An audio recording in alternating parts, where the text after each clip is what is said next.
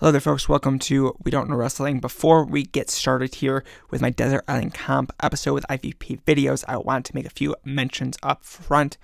First up, usually I do a little bit more editing on these episodes, and unfortunately, between my grandfather passing a couple weeks back and kind of the time and mental energy that took up, I was not able to make those kind of adjustments this episode. I still think this was fun conversation with IVP videos, and think you'll enjoy it as well. But I at least wanted you to know that up front, and give you a little background why I did not make those changes. Appreciate you bearing with me during this time. The other thing is that we do talk about matches involving Ultimate Warrior and Hulk Hogan, who are deeply problematic figures, and I did not do a great job of addressing that, at least during the episode. I think it is fine to talk about their performances during their runs, but I should have done a better job of at least addressing that some folks may not want to listen to those conversations. So, without further ado, here is this episode of We Don't Know Wrestling. Mr. Lawler, I've offered this man a lot of money to do this. Okay? Because it's worth it to me. However, I don't care if I end up penniless. I don't care if I have to spend my life savings. I will see to it that you end up in the hospital for 1 week, Mr. Lawler. Do you understand me? I need me a Japanese. I love it! I love it! I'm gonna meet people from everywhere. I need me a Japanese. I don't have to defend the title tonight. I really don't. I'm here and I'm gonna be here until I feel like I wanna leave. And if you don't like me being here, train to be a professional wrestler, get in this ring, and I'll beat you like I own you. Hello there, folks. Welcome to We Don't Know Wrestling. My name is Sam. I am your host, and this is going to be one of the Desert Island compilation episodes. Joining me this week is going to be the one and only Chris from IVP Videos. Chris, how are you doing? Oh, I'm doing pretty good. How about yourself, sir? I am doing well. Thank you for coming on. I really appreciate it. Oh, the pleasure's all mine. Even though I was very upset with you, I had to whittle this down to 10 matches. So, to kind of go over the quick concept of a Desert Island comp list, so I ask the person who is going to be banished to the Desert Island 10 matches that they would take with them to the island that they'll have to watch for the rest of time. The only matches they'll be given, they are given also 3 segments, angles, promos, what have yous, if they wish. But we can get into that momentarily. To start, before we go through the list here, the very broad, open-ended question of how did you get into wrestling? Well, I think like a lot of people, I'm one of those people that I don't remember a time when I was not into wrestling. My dad was big into it. I would watch it with him. He would get me into it. And then pretty much since the day I can remember, I was at least watching wrestling. But I remember getting really big into it from one of the matches that's on my list. No spoilers. I'll tell you when it comes. I guess we'll find that out momentarily. And then kind of the thing that a lot of people will know you for is IVP videos. Just very broadly, like, how did that come to be? How did you get into that world of kind of sending out discs via mail of these pure shows? I was tape trading from pretty much 1998 till today, really. But I was doing the VHS tape trading. Kind of saw a market for it. In 2002, I bought a huge lot off of eBay of about 232 Japanese wrestling tapes. At the time, I wasn't super into Japanese wrestling. I followed it a little bit, but it was so hard back then to do so. So I got this huge lot. They were about 45 minutes from my house. So I got to save on shipping. I bought that. And then I bought a DVD recorder. So you had to do it in real time. I paid like $700-800 for that. So then I just started putting those VHS tapes on DVD, and I was literally the only person out there that was doing that. So it just kind of like I fell into it. I kept doing it, and here we are got 17 years later, basically. So it kind of works against what most people might think, where Japanese wrestling might have been a huge passion for you. So are you saying it didn't quite start off like that? Yeah, I mean, I got some talent. I got the Super J Cup and trades and whatnot, and FMW I was pretty big into for a time. But I wasn't like super hardcore. It was pretty hard to be super hardcore into it back in those days. You'd have to spend $15-$20 for a third generation tape from like RF Video or High Spots, and then like it just was difficult at the time. So when I sold a lot of tapes, a lot of that stuff was fresh to me, and I was like, oh sweet, it's like $3 a tape. And then yeah, I mean, I wouldn't say I was super hard. I'm always old school WWF guy, but still watch my Puro. Yeah. It'll be fun going through this list for sure. I did have a question about the URL, the domain of IVPvideos2.com. Now, why 2? What happened to IVPvideos.com? You know, I will be honest with you, I do not know. But if you go to IVPvideos.com, it forwards you to that domain. I'm not very technically efficient when it comes to website design and domains and all that stuff. I know it works. I know if you go to IVPvideos.com, it'll send you to the website it should send you to. But why it's listed as that way, I have no earthly idea. I'm going to be honest with you. That's one of those things that I've wondered for so long. And now, I'm going to be honest, the story... Gross incompetence is what the answer. Oh, goodness. Don't ask me why it's IVP videos, because that's even worse. Basically, I wanted to be VIP videos. It was taken, and I was like, close enough. Not thinking that I would still be doing this 17 years later. Important, very person videos. That's what I told people. I was like, oh, it's independent video production videos. I don't know. Oh, geez. Well, cool. Then I guess without further ado, we're going to jump right into it, if that's all right by you. Let's do it. All right, so first match up on the list, it's a doozy. It is Ultimate Warrior versus Randy Savage from WrestleMania 7, March 24th, 1991. Now, why is this on your Desert Island Comp? Well, when you gave me this little project, this one was like the rest of them aren't numbered, but this one was number 1 to me. When I think of professional wrestling, I think of this match. I find it to be the perfect match, and especially the aftermath of the match. The whole years of storyline with Randy Savage, when Miss Elizabeth, and this match, first, the match itself is fantastic. Randy Savage throws everything at the Warrior. The Warrior's questioning himself. It's just pure professional wrestling, especially during that era.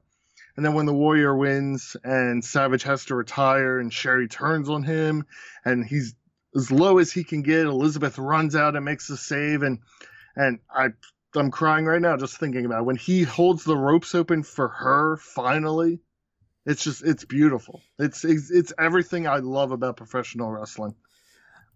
Yeah, as someone who hasn't been watching wrestling or hasn't watched a lot of wrestling from that period of time, especially the WWF, this was I recently watched it for this specific purpose, and I came away thinking it's a really good match, but also that, wow, I feel like I have missed something by not being on the journey here. But the coming to Jesus moment from the Ultimate Warrior of staring to the heavens and calling on the gods to essentially answer him, it's the moment that sticked out the most for me personally. But yeah, this is pro wrestling kind of through and through from beginning to end. I guess Randy Savage is more or less the quintessential professional wrestler, especially for the American scene. He's just full of charisma. Oh, absolutely. And basically his story between WrestleMania 2 and WrestleMania 8, that 6 years is by far the best professional wrestling arc of anyone. He goes from being the bad guy turns babyface, but wins the title. Hogan does feuds with him, then he's bad. He comes back to good, and then he finally wins the belt again with Elizabeth by his side. It's wonderful.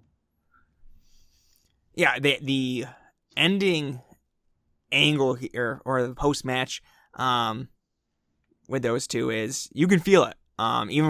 Even from someone that doesn't have all the backstory, like myself. Is there any other kind of aspect to this match that kind of stands out, other than kind of really being the quintessential professional wrestling match to kind of open up your Desert Island Comp? Because obviously it has kind of a lot of the values that you would hope for as far as rewatchability. It's got all these emotional strings, all these storylines that you can probably conjure up pretty vividly just by watching this one from beginning to end. But I was just curious if there's anything else that kind of stood out as far as a memory that might exist almost outside the match. Well, also it reminds me of a period of time. I watched this live, actually, and I was, it was 91, so I was 9 years old. So it also brings back that memory of a period of time where you're watching it at that age and just seeing these two, almost the superhero, the supervillain going at it. And also it's a long match, which helps because if I'm going to be on an island, I want long matches, can't have sprints.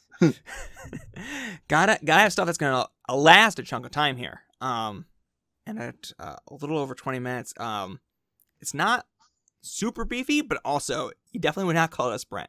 It has a lot of room to breathe. Yeah, exactly.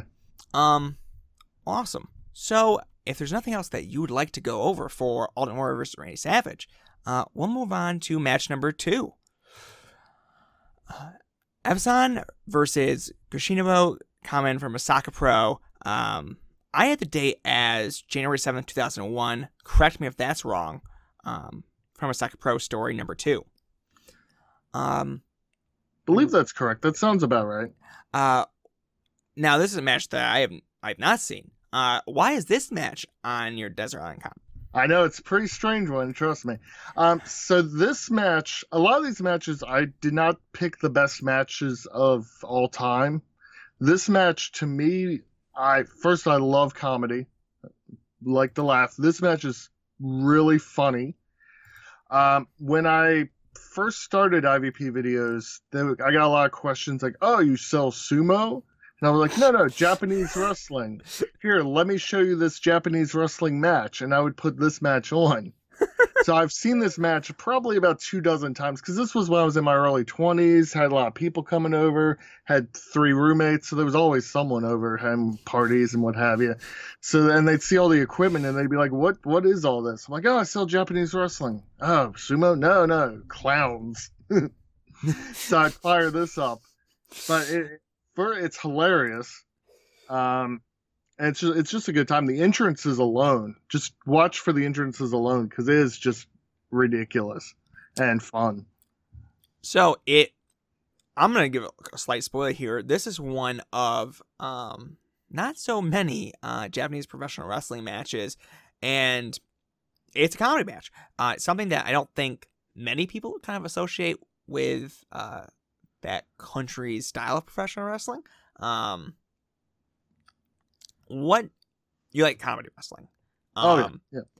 So a lot of people, not their cup of tea. What draws you to comedy wrestling that kind of allows you to suspend that disbelief a little bit further, where it isn't just hard chops, drop kicks, body slams?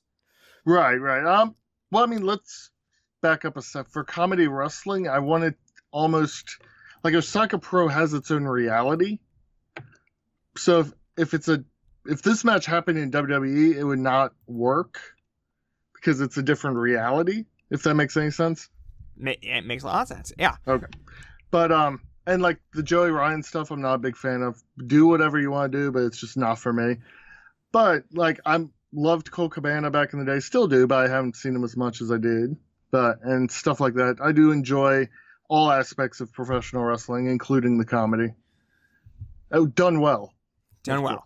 Yeah, no, that makes a lot of sense. Obviously, different promotions, different regions, different characters allow them to kind of bend rules or slash set new rules, which is always, I think, is really interesting. It's always exciting when someone like Orange Cassidy right now, Right. on That's Indies, a perfect example.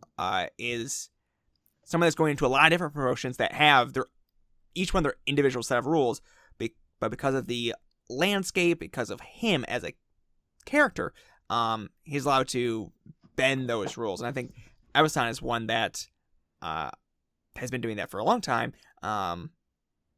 when he's not in Osaka Pro. Right, and I love Ebasan so much. I went to WrestleCon in Orlando, brought some guys in, did set up a vendor table, what have you, and there's like probably 100 different wrestlers there. I got a photo with one guy, and that was Kikutaro, formerly known as Ebasan. And I bought a shirt too. The photo was free with the shirt, so I was like, I gotta buy a shirt then. You gotta. And it's Absolutely. this lime green, ridiculous. I love it. It's so good. Yeah, Kikutaro, he's been around and has put on shows across the world. And I think it's commendable when a wrestler can bring a style that really isn't for everyone to kind of a lot of different locations, a lot of different places, and make it work. Odd comparison, but it's similar to a kind of deathmatch wrestler that can bring that style and make it work in front of different audiences. Even if it means, I'm going to tweak it here and there so it works in front of this group of folks. Right. Like, I'm not a huge deathmatch guy, but you could tell the good ones from the bad ones, and like what guys can make it work, and the other guys are just like, we're hitting each other with things, because there's psychology to everything: comedy, deathmatch, hard hitting, all that, strong style, what have you. Absolutely. Well, okay. Is there anything else you would like to add to Ebasan versus Kushimo Kamen? Definitely an interesting pick. Yeah, outside of, I know some people are like, oh no, Misawa versus Kawada, 630-94. I was kind of thinking outside the norms, I guess, in this situation. I do really appreciate that your reply to, is this sumo? Is, no, it's this. This is the point of reference that you should use for going through my website. Well, I did put it on the original DVD sampler I would give out at shows or sell for a quarter at like the end of the thing. So it's like, this is just a different match. The whole genre of Japanese wrestling isn't just strong style Misawa versus Kawada. It's a whole universe of different things. Yeah, absolutely. I think every kind of country has their own styles, but there are a great variety of styles that exist within that. Well, all right. And in that case, we'll move on to the next match. It is from Noah Destiny 2005. It is Kenta Kobashi versus Kensuke Sasaki. This one definitely more in line with what you might expect from your list, slash what you expect from Japanese professional wrestling. Now, why did you pick this match for your Desert Island Comp? Couple of reasons. One, this match and the show kind of put IVP videos on the map. As far as I sold that show when it came out for basically $1 a disc, which was unheard of at the time. Which got someone to call me the Walmart of Pura, which was I wore with a badge of honor. Someone that was also selling DVDs at the time. What a dig! What a go for it! You know? Oh no, I laughed. I was like, okay, if you want, sure. Don't bother me, no. If that's your version of a put down, right? You got a little work to do. Right. Like some people see it as like they're creating. I don't know. They're historians creating history. And I'm like, no, I'm just selling DVDs. That's all. I'm not special. But, this match, let's back up to the match itself, is one of my favorite matches. One of the ones that really got me hooked into Noah. I was real big into Noah at this time, and like this match was really the chop off I don't know how long you've seen this, how long ago it was you've seen this match, but they have a chop off in the middle of the match that goes probably 4 or 5 minutes. I can't remember how long, but it's just back and forth chop. The chests are blood red. This is another one I showed a lot of people at the time, at least that segment. Oh, absolutely. This is the chop match. It is, whether you love it or hate it, it's one of the wildest things I've seen. We've all seen Kobashi and Sasaki chop, but to see them go for so long and just pelt each other over and over again, it is brutal insanity. It's hard not to love, I think. Right, and like I said, it was hard to pick 10 matches, and when I was like, I need something for Puro and Noah, because I was huge into Noah, probably from 2003 till, I mean, I still watch it, but like 2008, 2009 is when it kind of didn't follow it as closely, watch every DVD as soon as I got them. But this match, I think, was the highlight of that time period in Noah. Yeah, you had to pick something that was reminiscent, that really kind of encapsulates your love for a promotion in a specific period of time, even if you've watched it before this or continue to watch after it. And even if this isn't the best Noah match, it's the match that a lot of people might think of when they think of Noah in this period of time. Absolutely. It's so interesting that this is the show that, I mean, I guess that makes a lot of sense. This is one of the shows that put IVP videos on the map, just because it is so loaded, as well as kind of the move you did there on the sales front. Yep. This was pretty much show of the year at the time, because Noah was bigger than New Japan and had a lot more interest, at least stateside. So this DVD was highly anticipated, and back then it would take a month for you to actually get everything instead of instantaneous now. Yeah, now we are living in a world of almost too much, of absolute excess. I'm not complaining, but it's definitely a changing of situations for everyone involved. Oh, for sure. I went on not a rant per se, but a Twitter feed where I was like, it was almost better back in the late 90s, early 2000s, where you'd pay $15 for a tape and then you would watch that entire tape. Where now I'm just like, oh, I could just watch a million other things if this bores me for a second. And that's problematic, because maybe it gets better and you just don't give it a chance. Yeah, and it was also easier to have discussions because everyone was watching more or less, maybe not the exact same things, but there was definitely a limited amount of things people could be watching at that time, where you're bound to find a group of people that were all watching the same thing you were, where now everything is so segmented, everything's coming out so fast. You've moved on before you can even settle into a thought right. on a lot of things. Right, unfortunately with the New Japan shows, I can't watch them live. Just I gotta go to work in the morning. Just I'm not built for staying up that late anymore. So I miss kind of the discourse about the show, because it's happening live when people watch on New Japan Network. But by the time I get to watch it a day or two later, it's already old news. I mean, by the time most people wake up, the takes are cold.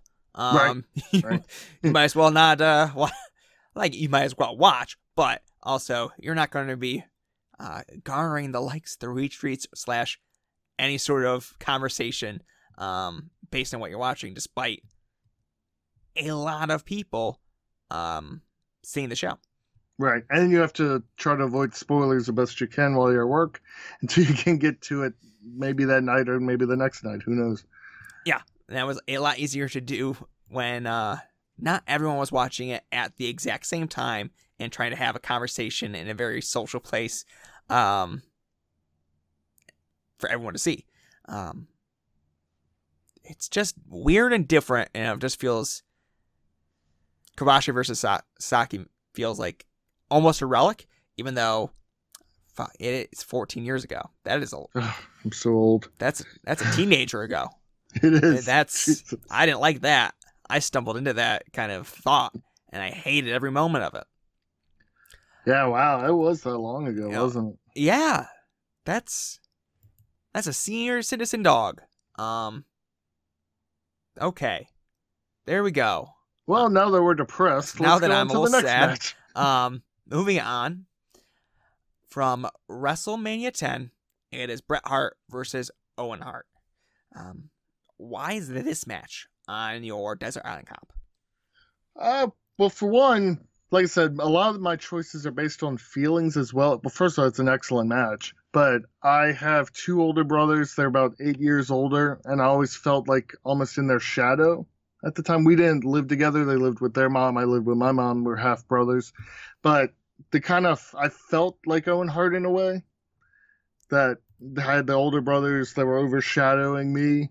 So I kind of like was rooting for him in this. And let's see, it happened in 94, so I was 12 at the time. So you're going through middle school and all those feelings like they're basically grown-ups and you're still a child. And the match itself is just an absolute banger. Yeah, I think I prefer when wrestling allows you to cheer for either side, not because of ideologies, like frickin' the Avengers movies, but more so perspectives. Right. Like, Owen really was not necessarily wrong, at least at that point, maybe later on in the story, but at the Rumble, Brett should have tagged him in, so his knee was hurt, but he was going for the glory, and they lost the match because of that. So he may have attacked him afterwards, but Owen kind of had his reasons, which you can rationalize.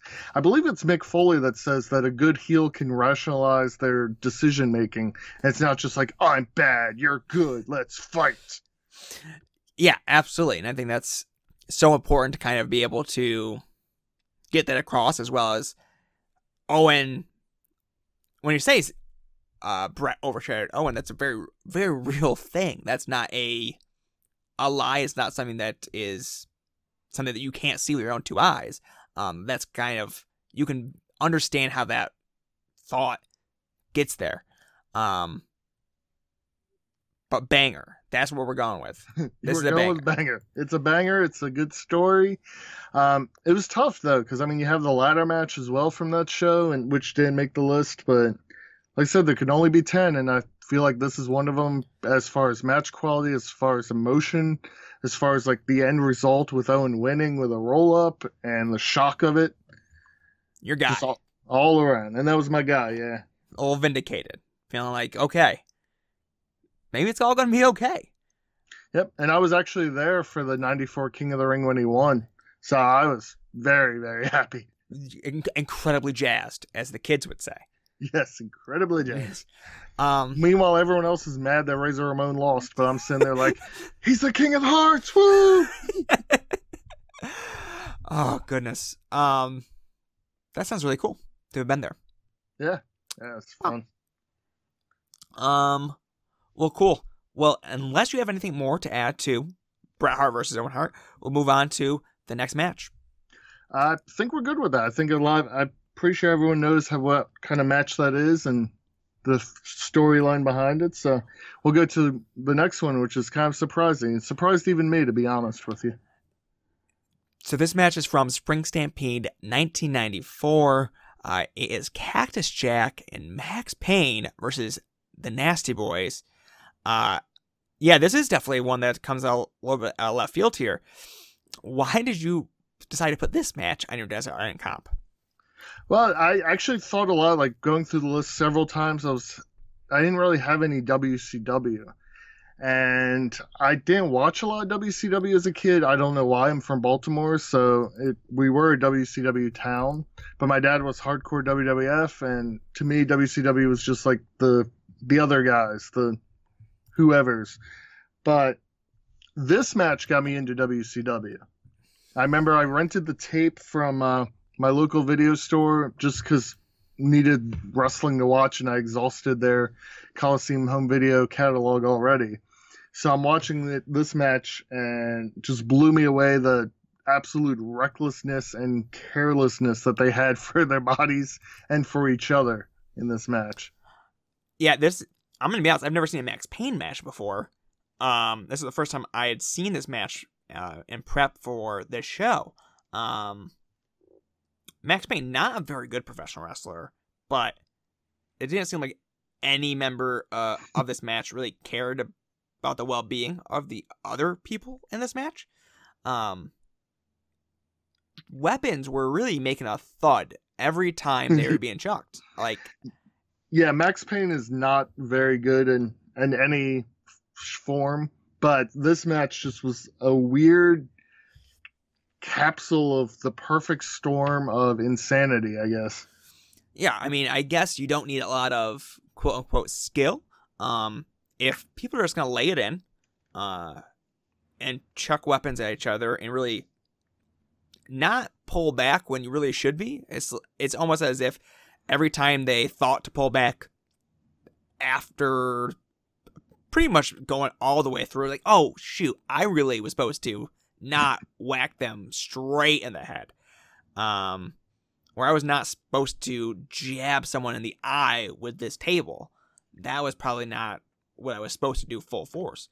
But every person here just wung it, and that was beautiful to see. Yeah, like I said, it's definitely out of left field. There's definitely better WCW matches. I could think of a dozen off the top of my head. But when I was making this list, I was like, which one would I want to watch over and over and over and over again? And I think them thudding each other repeatedly would just be something that could get me through this desert island experience.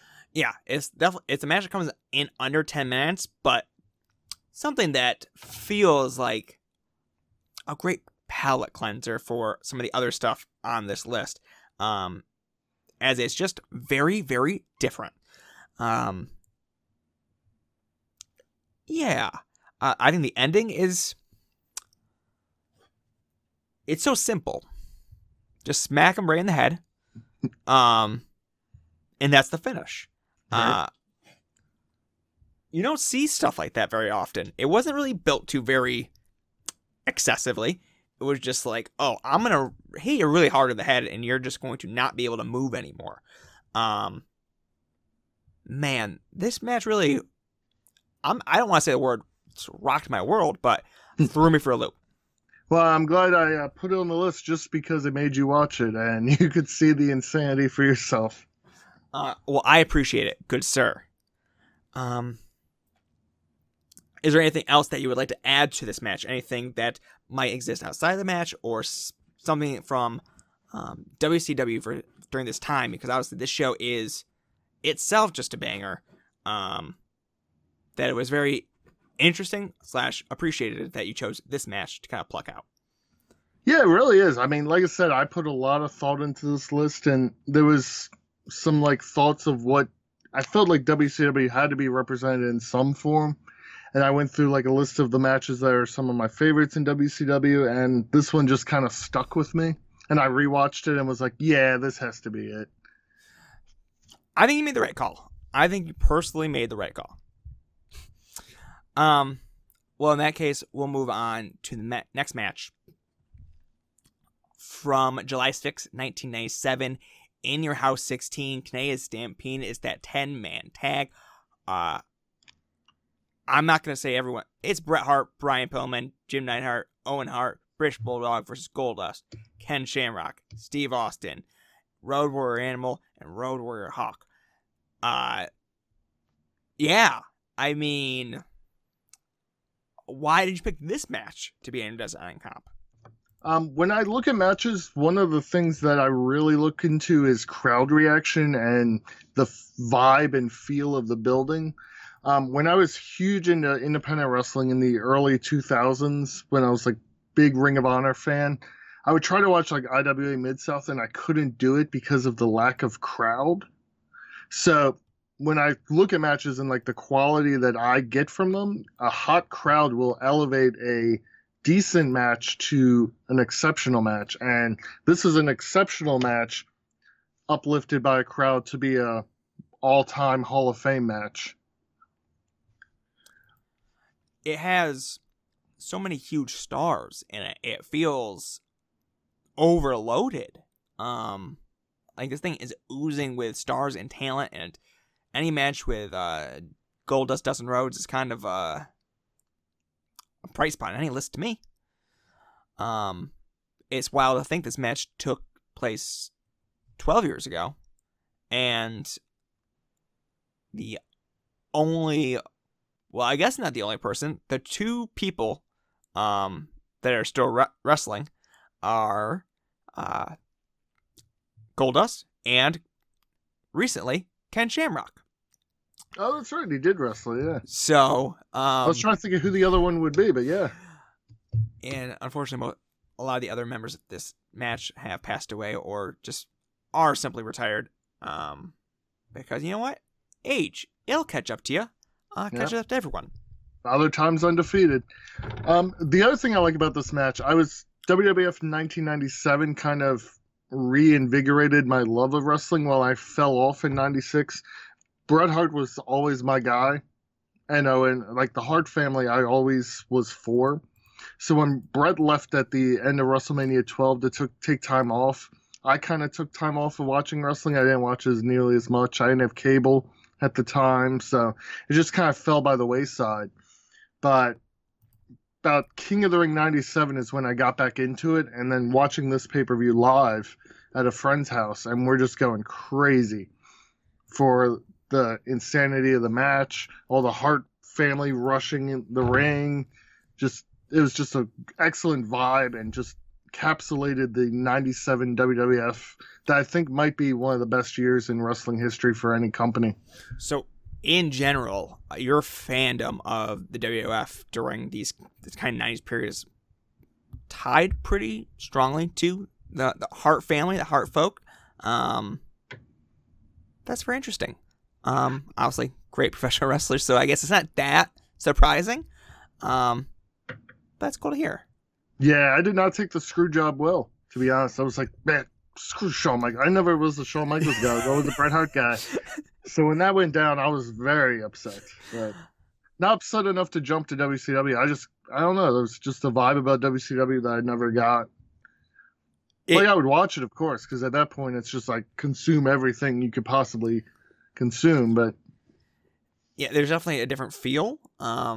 Those two different promotions, but also just like some promotions grab you to a point where like, oh, I'm deeply invested in this, what's going on from may not beginning to end, but large portions of this promotion are grabbing me from the sights, sounds, characters, what have you.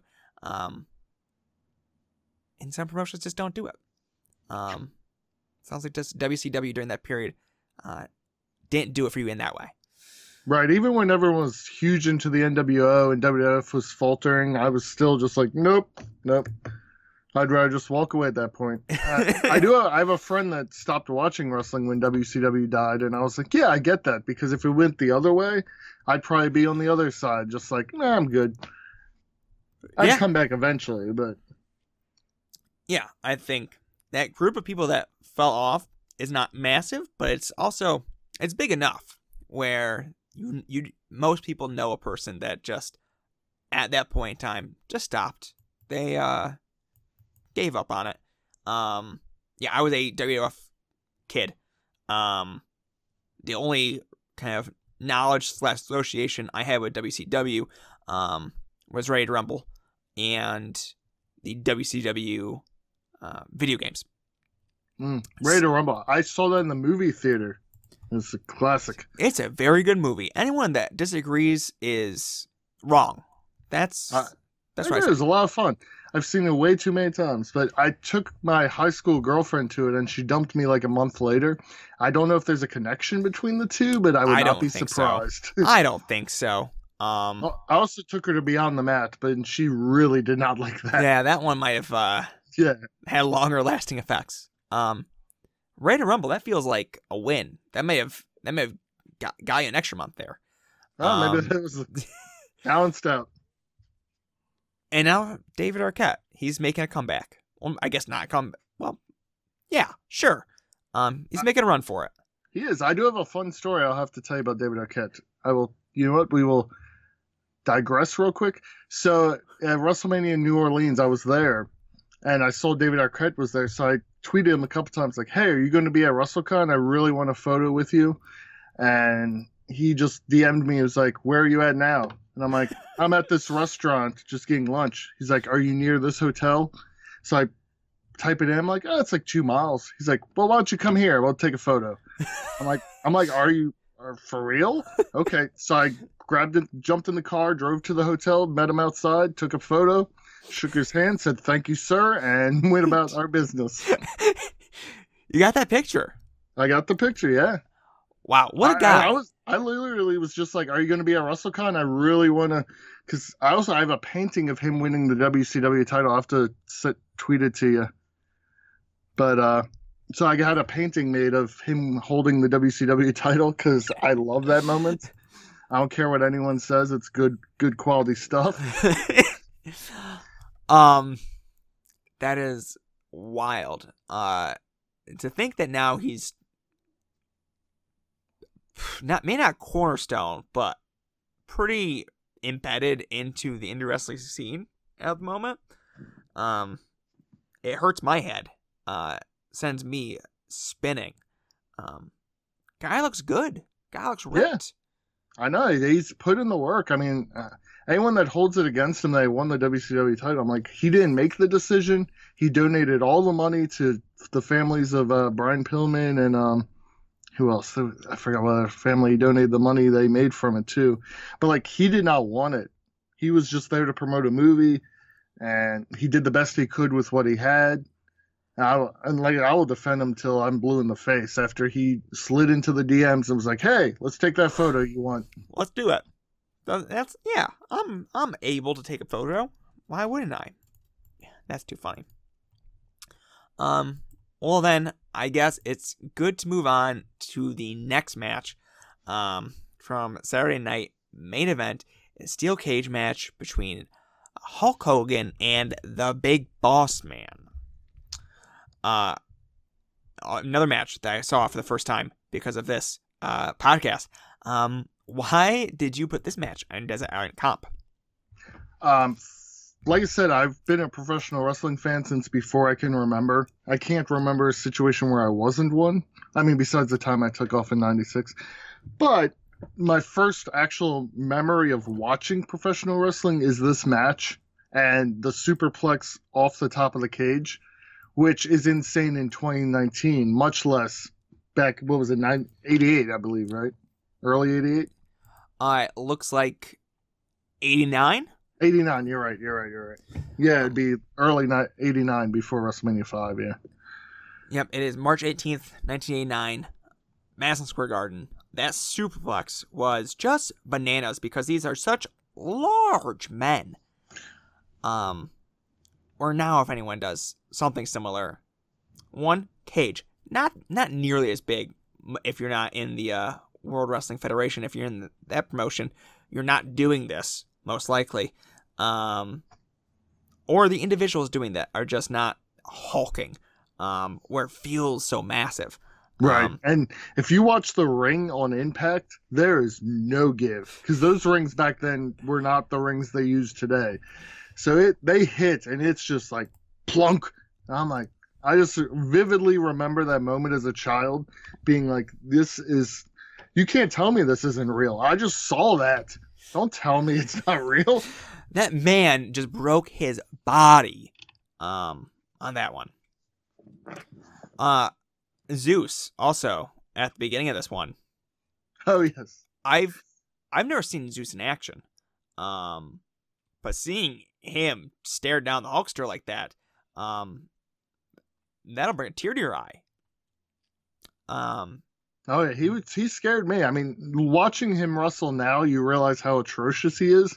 But at the time, like as a child, this guy is insane. His eyes, they're just wild. Terrifying. I also have never seen Slick, I don't believe. So that was also a treat. A very different dynamic than I was expecting. I thought Slick's one of those underrated managers that just doesn't get talked about enough. Yeah, absolutely. then near the end there, when he was in the ring and jumping up and down, pretty much asking the Hulkster not to hurt him, then the Hulkster just doesn't care and throws him head first into the cage. Takes it like a champ. Oh yeah. I have a real. I'm going to digress again with a fun slick story. So years and years ago, I did autograph signings. I'd fly people in and they'd sign autographs. I charge money. I brought him in, and he hadn't been on TV for years at this point. So I'm kind of nervous. Like, I hope I recognize him. You know, people change, and who knows, he may have gained 100 pounds. No idea. So I'm in the airport waiting by baggage claim where he's going to come out at. He's dressed as Slick, as you saw on television. And he's like 6'3", 6'4", which I didn't realize. So he's literally just dressed in his fly suit, comes off the airplane. I'm like, oh, easy enough. How are you, sir? Yeah, he wasn't hiding. He was not a gimmick.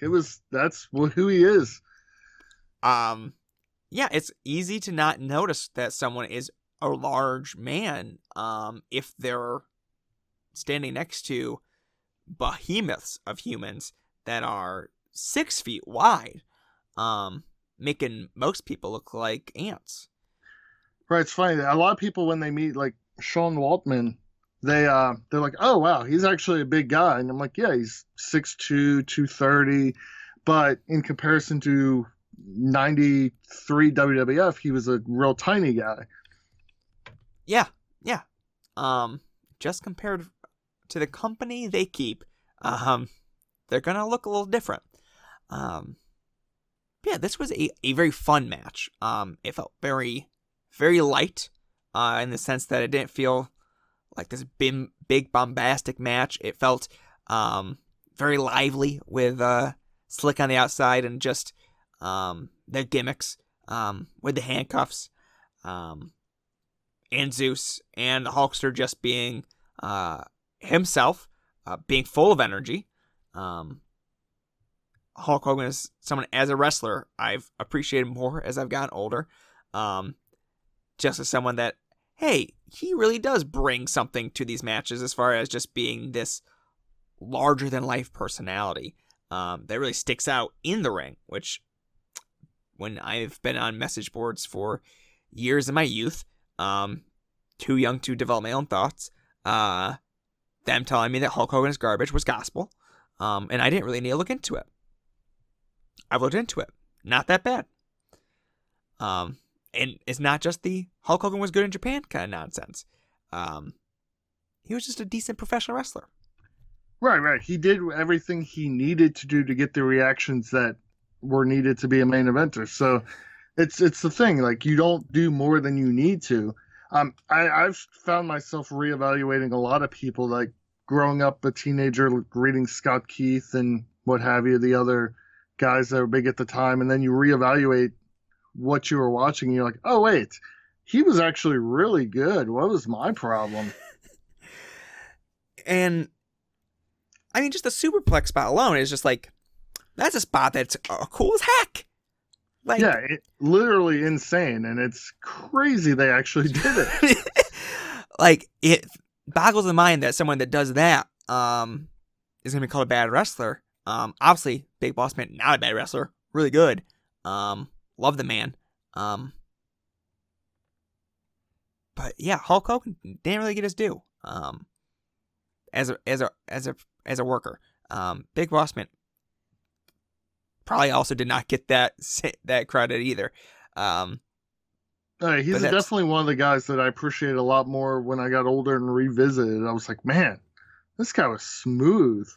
And like Bam Bam Bigelow is another guy I did not appreciate as a child, and later years I was like, ew, he's terrible. And then once I grew up more and was like, oh wait, no, this guy's 350 pounds doing cartwheels and bouncing all over the ring. Yeah, I think Bam Bam is someone that I don't think I've still gotten to the point where I truly appreciate what they do because of what he led to, probably more than anything, was every big man on the independents kind of turning into someone that's like, oh, I'm just going to do the Bam Bam thing and do some flying moves here, and not work like a big man. Whereas Bam Bam did work like a big man a lot of the time. He just did some cool stuff as well.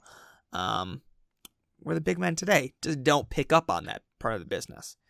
But that's not his fault. I shouldn't hold that against him. It's not his fault. Bam Bam, I'm sorry. But yeah, I mean, you do have to look at who people inspired as well. But yeah, I see that. I'm not even the biggest Bam Bam guy, but as a kid, I thought he was just nothing. But now I'm like, oh, he was good. Yeah, I understand where it comes from more now. Barbarian's another one that I just did not think he was good for anything back then, and now I'm like, oh no, he was really pretty good for what he was. Yeah, he did his thing. Well, all right. I guess we can move on to our next match here. From WrestleMania 30, New Orleans, a place we have discussed recently. Main event, Daniel Bryan versus Batista versus Randy Orton, the big one. Why is this match on your Desert Island Comp? This is on there because one, I was there live, which always helps in regards to like how a match makes you feel. Daniel Bryan was one of the first guys I really got into when I got into independent wrestling. Him, Low-Key, Christopher Daniels, Amazing Red was my first. That circle of guys, I would go on my way to Ring of Honor. I once drove in a van with strangers for 8 hours to go to a show. So seeing him make it to the pinnacle of the main event of WrestleMania 30 was a real treat, real highlight against two bigger names, bigger guys. Beat Triple H first to get to that match. So a crowd reaction, like I said, the crowd reaction is a big help. Being there was a big help. And I picked this match because of those reasons. And it would, when I'm on this island, it would remind me of going to Bourbon Street right after the show and listening to the yes chants just flood Bourbon Street with a mixture of wrestling fans and normal people that are just there to party and are wondering what is going on and why everyone's yelling yes into the night. Yeah, this match, it makes a lot of sense why you pick this match, especially if you're there live, just because Daniel Bryan's arc as a professional wrestler is massively important to a lot of people. Starting from the bottom rungs of the independents to main eventing WrestleMania, winning the big one at the biggest stage. There's not many moments that can match that. And then to kind of have that post moment celebration to actually kind of relish this experience that you just had and live in it for a little bit. And a lot of times if you're not there, you get this good feeling, but you're not going to be able to live in that moment quite in the same way, which you were able to do in one of the greatest places to celebrate, I would guess, in New Orleans. Oh yeah, I go to WrestleMania pretty much every year, minus a few past couple of years. But if it was in New Orleans every year, I'd be perfectly content. I love that city so much. So and yeah, I've seen Daniel Bryan wrestle in front of 100 people in Philadelphia on a Thursday. That I drove up an hour and a half after work and came back to work the next day. So just seeing that progression of his career. It's funny, we went to Bourbon Street after Mania 34, and it just was not the same vibe at all. So, yeah, definitely having this on the island would remind me of that amazing time. Yeah, and we talked before we hopped on, wrestling for you is so much about a feeling. It's so much about the emotional attachment.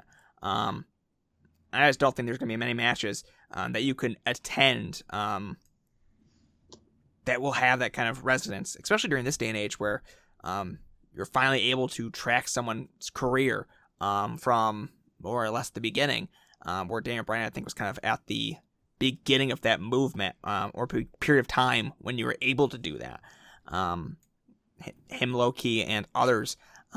He just happens to be the guy for obvious reasons because he's an extraordinary talent. that propelled him to this point. Well,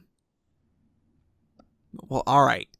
Is there anything you want to say about the match itself, or are we good just talking about kind of everything surrounding it? The match was really good. I haven't rewatched it in a while, to be honest. I didn't get a chance to before we recorded, but just the match is really good as well, which helps. It's more for the feeling, the atmosphere, how this match affected me. Like I said, with wrestling nowadays, these moments are fewer and fewer in between, it seems. It just takes more. Like Kofi Kingston winning this year was kind of one of those moments. Cody and Dustin from Double or Nothing. That's another match that, if that same match was just two other people, it would not have the same emotions and it wouldn't have got the same reactions from people as it was, because it was brother versus brother. Had the built storyline of them growing up together and the videos they produced. So it's not even, doesn't matter necessarily what happens in the match, as opposed to who the players are and how they've been positioned going into that match. Yeah, my hope is with AEW is that, obviously competition, good for wrestling, but also they get out. The Rhodes brothers that's hard to replicate, but they get how to, that these emotional cores are important to what they're going to try to develop. And that we might be able to get more of these kind of moments that feel big, that feel like, oh, I'm really attached to what's happening here in this moment. And they have the right audience for it. And these crowds are not small. They are really big. They're not 80,000 people big, but 15,000 people is enough to kind of have a huge moment feel. So it's going to be really interesting to see if more moments like that can be created. And if WWE decides, hey, if we try, we can really actually just do this too. Every year. So we'll see. I'm hopeful. As am I. Like I said, competition's good. Gets people paid more, that's for sure. So I'm happy about that for all the wrestlers out there. And yeah, like I said, I'm curious of how it'll work with, like, I'm sure Cody has a different vision than the Young Bucks do and how that's going to balance out. But we will see. Once the TV gets going is when we'll actually really see the direction. But I'll be watching, that's for sure. Yeah. We'll see how those visions collide. But moving on, we go to the next match from Ring of Honor, Death Before Dishonor 4. It is the CZW versus Ring of Honor Cage of Death match. Why did you put this match on Desert Island Comp?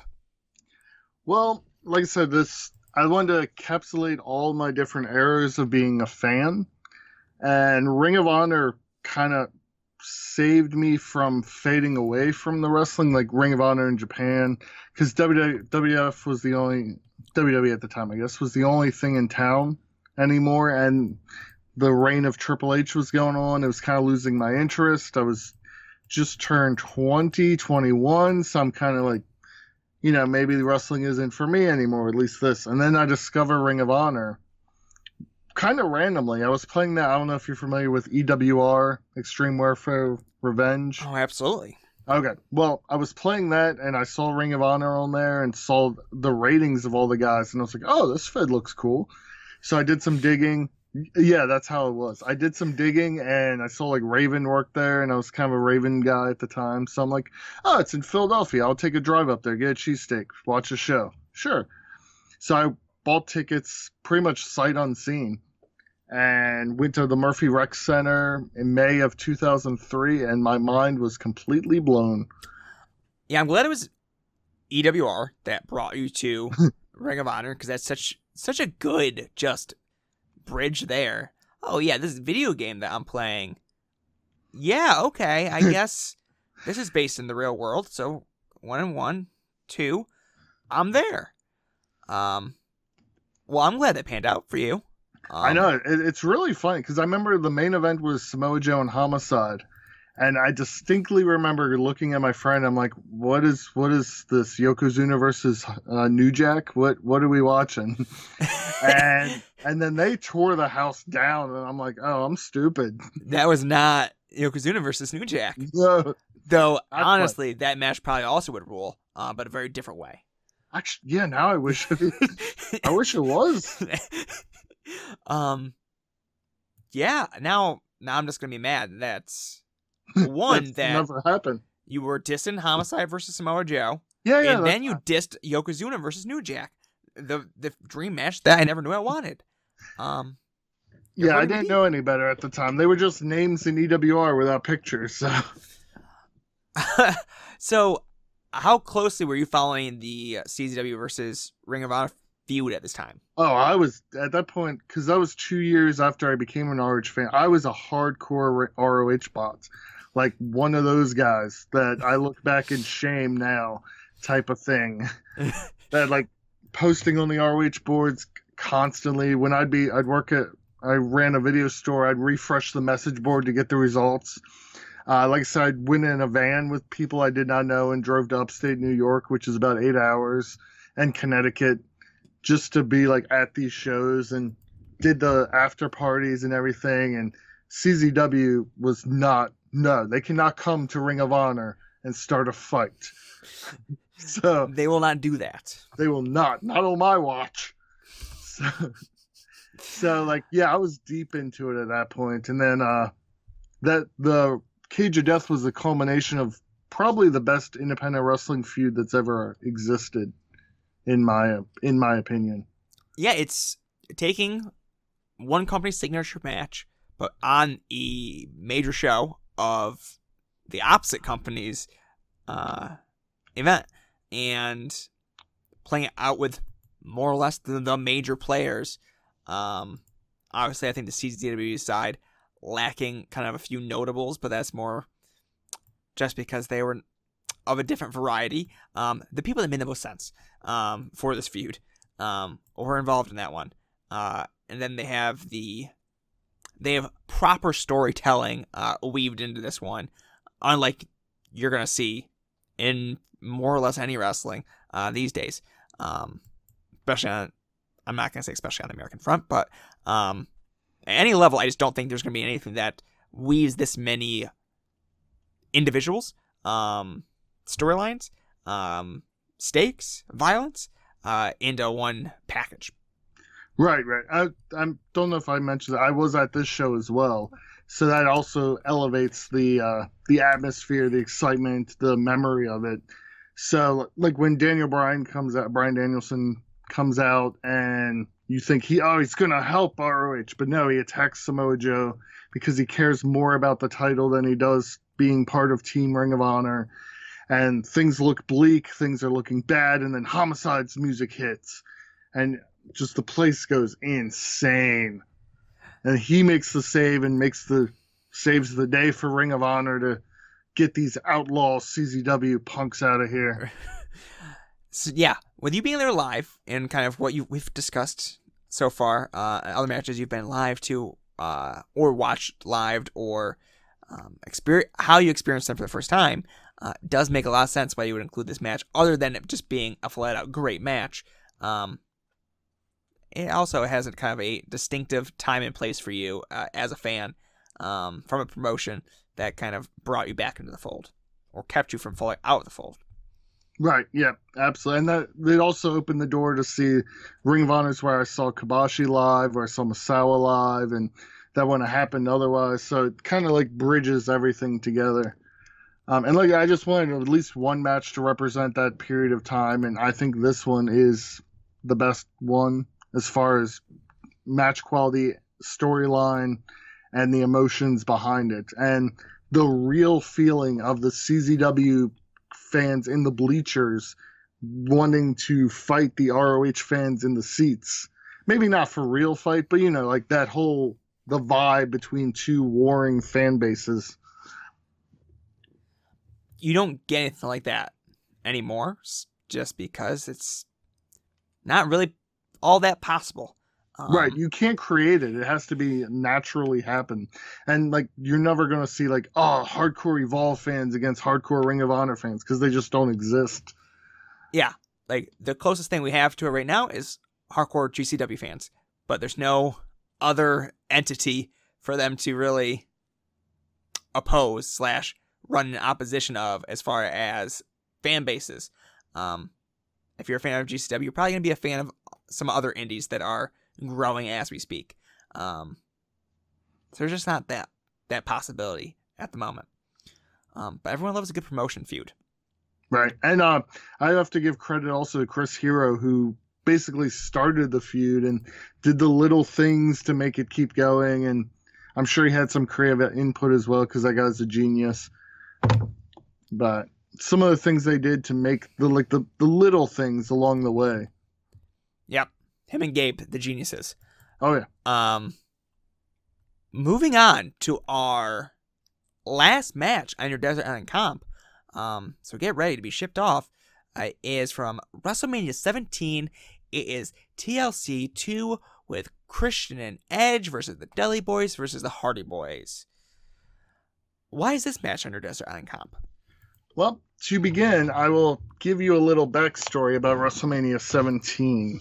For me, I was 18 years old. The year before, my friends and I, we were watching WrestleMania in my friend's room. It's very hot. There's too many of us in there, and we're like, we're going next year. Let's do it. We got to go to WrestleMania. I'll be an adult. We'll have graduated high school. Let's go. So we find out it's in Houston, and we're like, well, that's a far away, and couldn't afford a plane ticket, so we took a Greyhound bus from Baltimore to Houston to go to this show. So the best wrestling stories involve a Greyhound. Right. So this is another event that I was at, and I needed a match from this show on this desert island because I find this trip to be, like, I wouldn't say a defining moment, but the bridge of being an adult that was away from home for a long period of time by himself. And it was a doozy of a trip. It was 36 hours on the Greyhound in each direction, which was brutally painful. That sounds terrible. I'm going to be honest with you. No. It was brutally painful. And at the time, I was like, I'll sleep half the time. No big deal. But you do not sleep. You do not sleep. Yeah, I'm assuming it's very similar to when you try to take a red eye and the fact that it's difficult to sleep on transportation like that. Right. Yeah, and we were stopping constantly and changing buses. It was so much cheaper than flying, which is crazy to think about.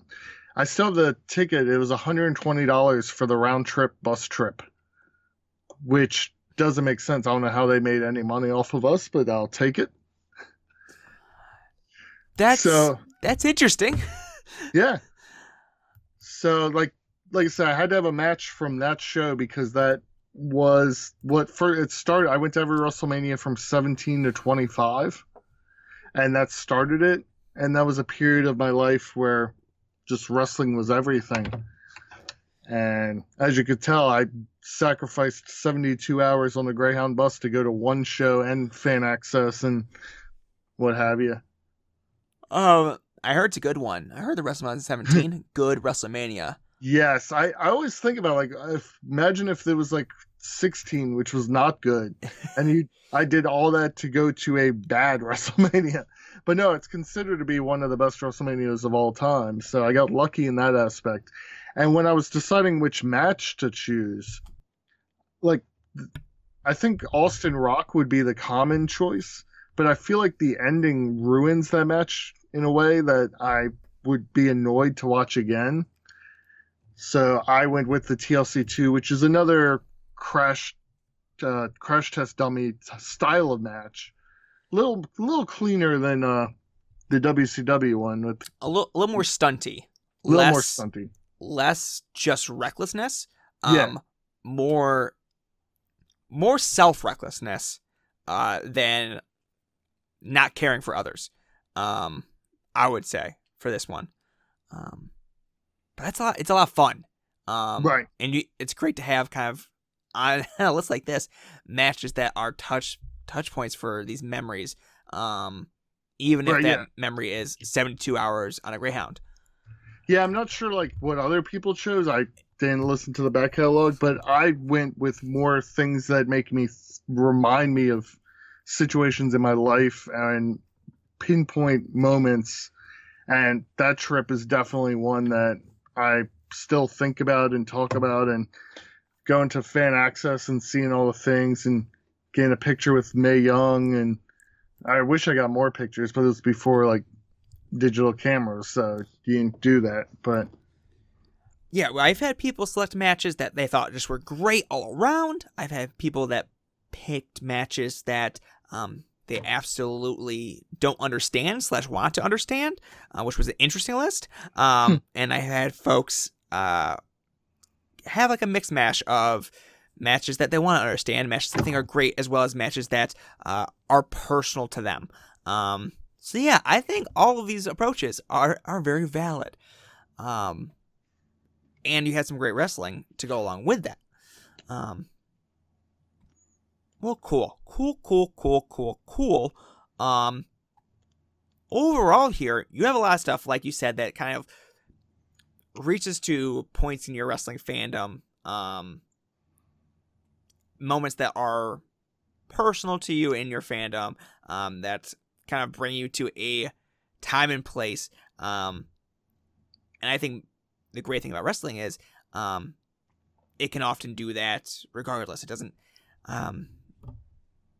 the feel of these matches have their own time and place, and they kind of can bring you there just by kind of watching them. Without the kind of context of this Desert Island comp, wrestling's awesome like that. Right, yeah, I agree. It's just it's almost like a old song you hear again, and you're like, oh man, I remember driving with the windows down. It's the same thing with these wrestling matches. Like, if I watch WrestleMania X7, I think about the energy getting there, the excitement, the youthness that I had of just being gung-ho, like, yeah, I'm going to ride this bus. Who cares? It's not a big deal. You know, and now when they came back to Houston 8 years later, I was like, we should do the Greyhound again. And then just everyone's like, we are too old for that, bro. I'm like, yeah, you're right. You're right. We can afford plane tickets now. I think we've upgraded. Our life is different now. I think we found better ways. Yeah. That's the truth. Well, all right. Is there anything else as your list holistically that you would like to discuss, comment on, sit and revel in at the moment? Well, I did want to give one honorable mention. I really wanted to fit this match on there, but I couldn't, just because rewatching it doesn't necessarily hold up.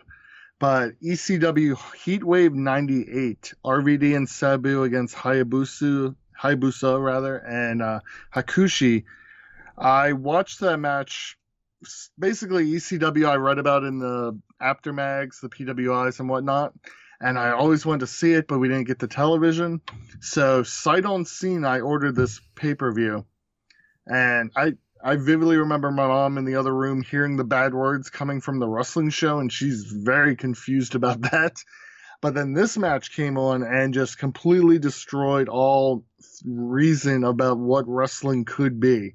And it kind of opened the door for me to be like, who's this Hayabusa guy? I need to look into him. And opened the door to more Sabu stuff, and actually kind of opened the door to tape trading, really. Yeah, it's so interesting how kind of one branch can lead to the next, and then next thing you know, you're watching wrestling from all over the planet, or / you found yourself into the deep web, and you're ordering tapes off the internet from these folks, or / for me, ordering DVDs from yourself, and waiting for them to get in the mail, and toss them into the DVD player.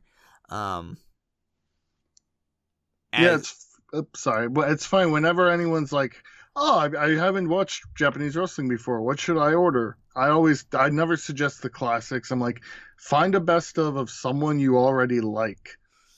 Do that, and then once you watch that, be like, oh, I like that guy he wrestled, and then go from there. Work from there. Don't do shows where you don't know the context.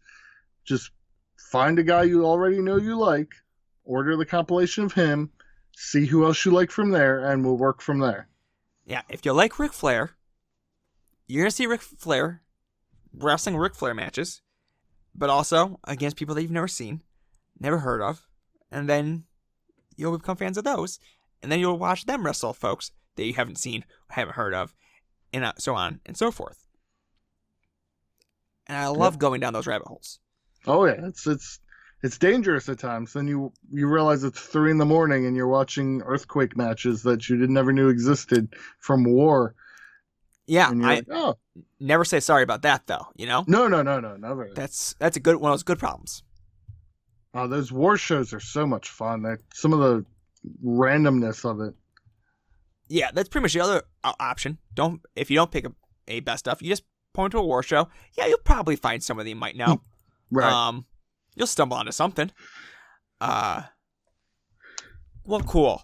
Well, then without further ado, I think we're about to wrap this one up. Are there any plugs that you would like to make? Just IVPvideos.com, your number one source for Japanese wrestling on DVD and Blu-ray. Yes, we have Blu-rays. Well, thank you for being on, and thank you all for listening. Thank you, sir. Thank you for making me watch some of these matches back again for the first time in a while. Well, I'm glad you can go on that journey again. Appreciate it.